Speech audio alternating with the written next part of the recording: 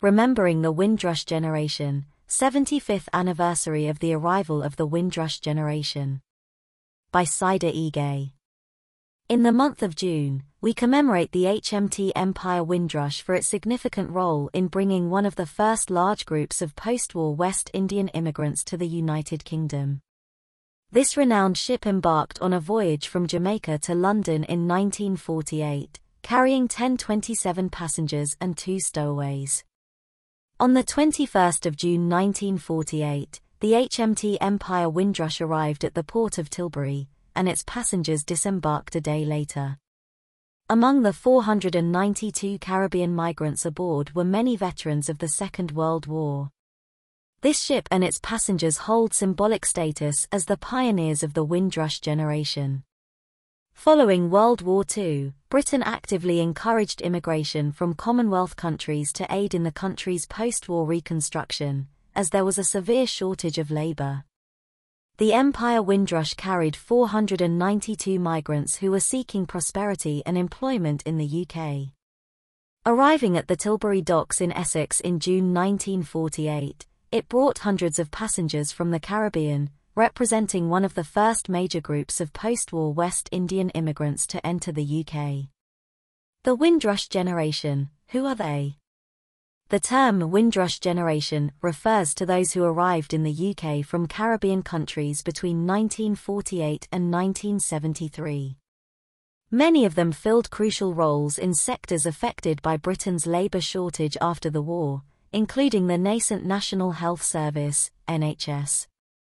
The name Windrush originates from the ship HMT Empire Windrush, which played a pivotal role in transporting one of the initial large groups of Caribbean immigrants to the UK in 1948.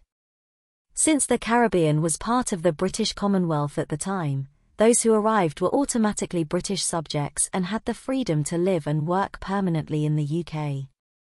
Understanding the Windrush scandal.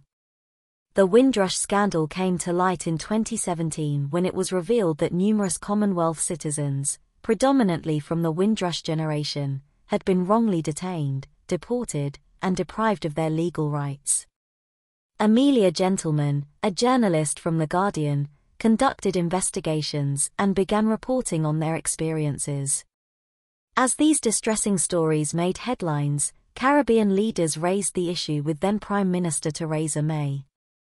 The revelation that many Black Britons had their lives shattered due to Britain's deeply flawed and discriminatory immigration system caused widespread shock and outrage.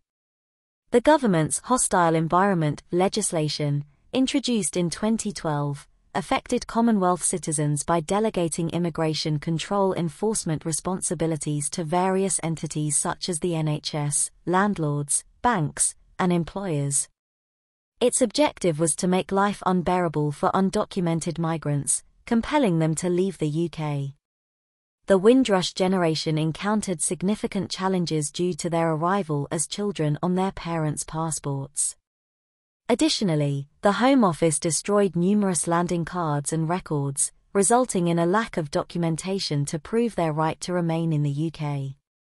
Individuals were burdened with the task of providing evidence of their residency dating back to before 1973, with the Home Office demanding at least one official document for each year of their stay. Locating decades-old documents proved to be an enormous, and often impossible, burden for those who had done nothing wrong. Wrongly labelled as illegal immigrants or undocumented migrants, they gradually lost access to housing, healthcare, bank accounts, and driving licenses. Many were detained for immigration purposes, restricted from traveling abroad, and faced threats of forced removal. Some were even deported to countries they had not seen since childhood. The unjust treatment of the Windrush generation led to widespread condemnation of the government's failure in handling the matter, resulting in calls for significant reform of the Home Office and the UK's immigration policy. In response to these demands, then Home Secretary Sajid Javid announced in May 2018 that the Home Office would commission a Windrush Lessons Learned review. The ongoing struggle for justice. For those impacted by the Windrush scandal, justice remains elusive. A substantial backlog of cases still awaits resolution, and the Windrush compensation scheme has proven to be a failure. The scheme's complexity, lack of accessible legal advice, lengthy processing times for claims, and insultingly small compensation offers have exacerbated the suffering of those affected. Moreover, the policies that led to this scandal remain in place. The hostile environment, which denies a safety net to individuals without the correct documentation, persists even during the COVID-19 outbreak, disregarding repeated calls for its suspension from those affected by its rules. The government promised to uncover the root causes of the Windrush scandal and learn from its mistakes. An independent review conducted by Wendy Williams, Her Majesty's Chief Inspector of the Constabulary, was published on March 19, 2020, almost 2 years after the scandal first garnered attention.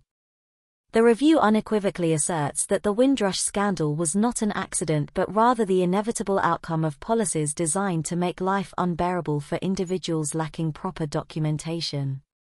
Coupled with decades of immigration legislation explicitly aimed at reducing non-white immigration from Commonwealth countries, these policies devastated the lives of many black and minority ethnic British people. Broken promises and lingering issues. In September 2020, the Home Office released an action plan, with the Home Secretary claiming it would deliver for the Windrush generation and introduce people-focused policies within the department. However, the plan lacks substance, employs evasive language, and deliberately misinterprets recommendations from Wendy Williams' report.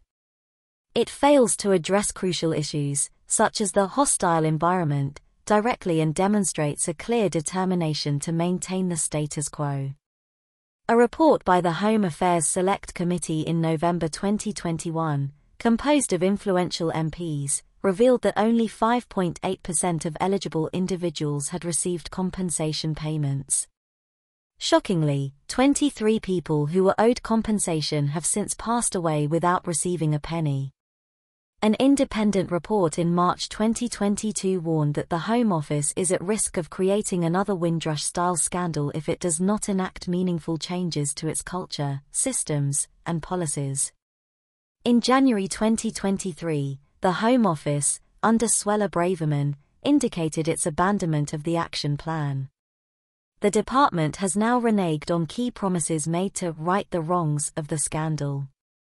The fight for justice for the Windrush generation continues, and their struggle should serve as a rallying cry for all those who seek a fair and equitable society.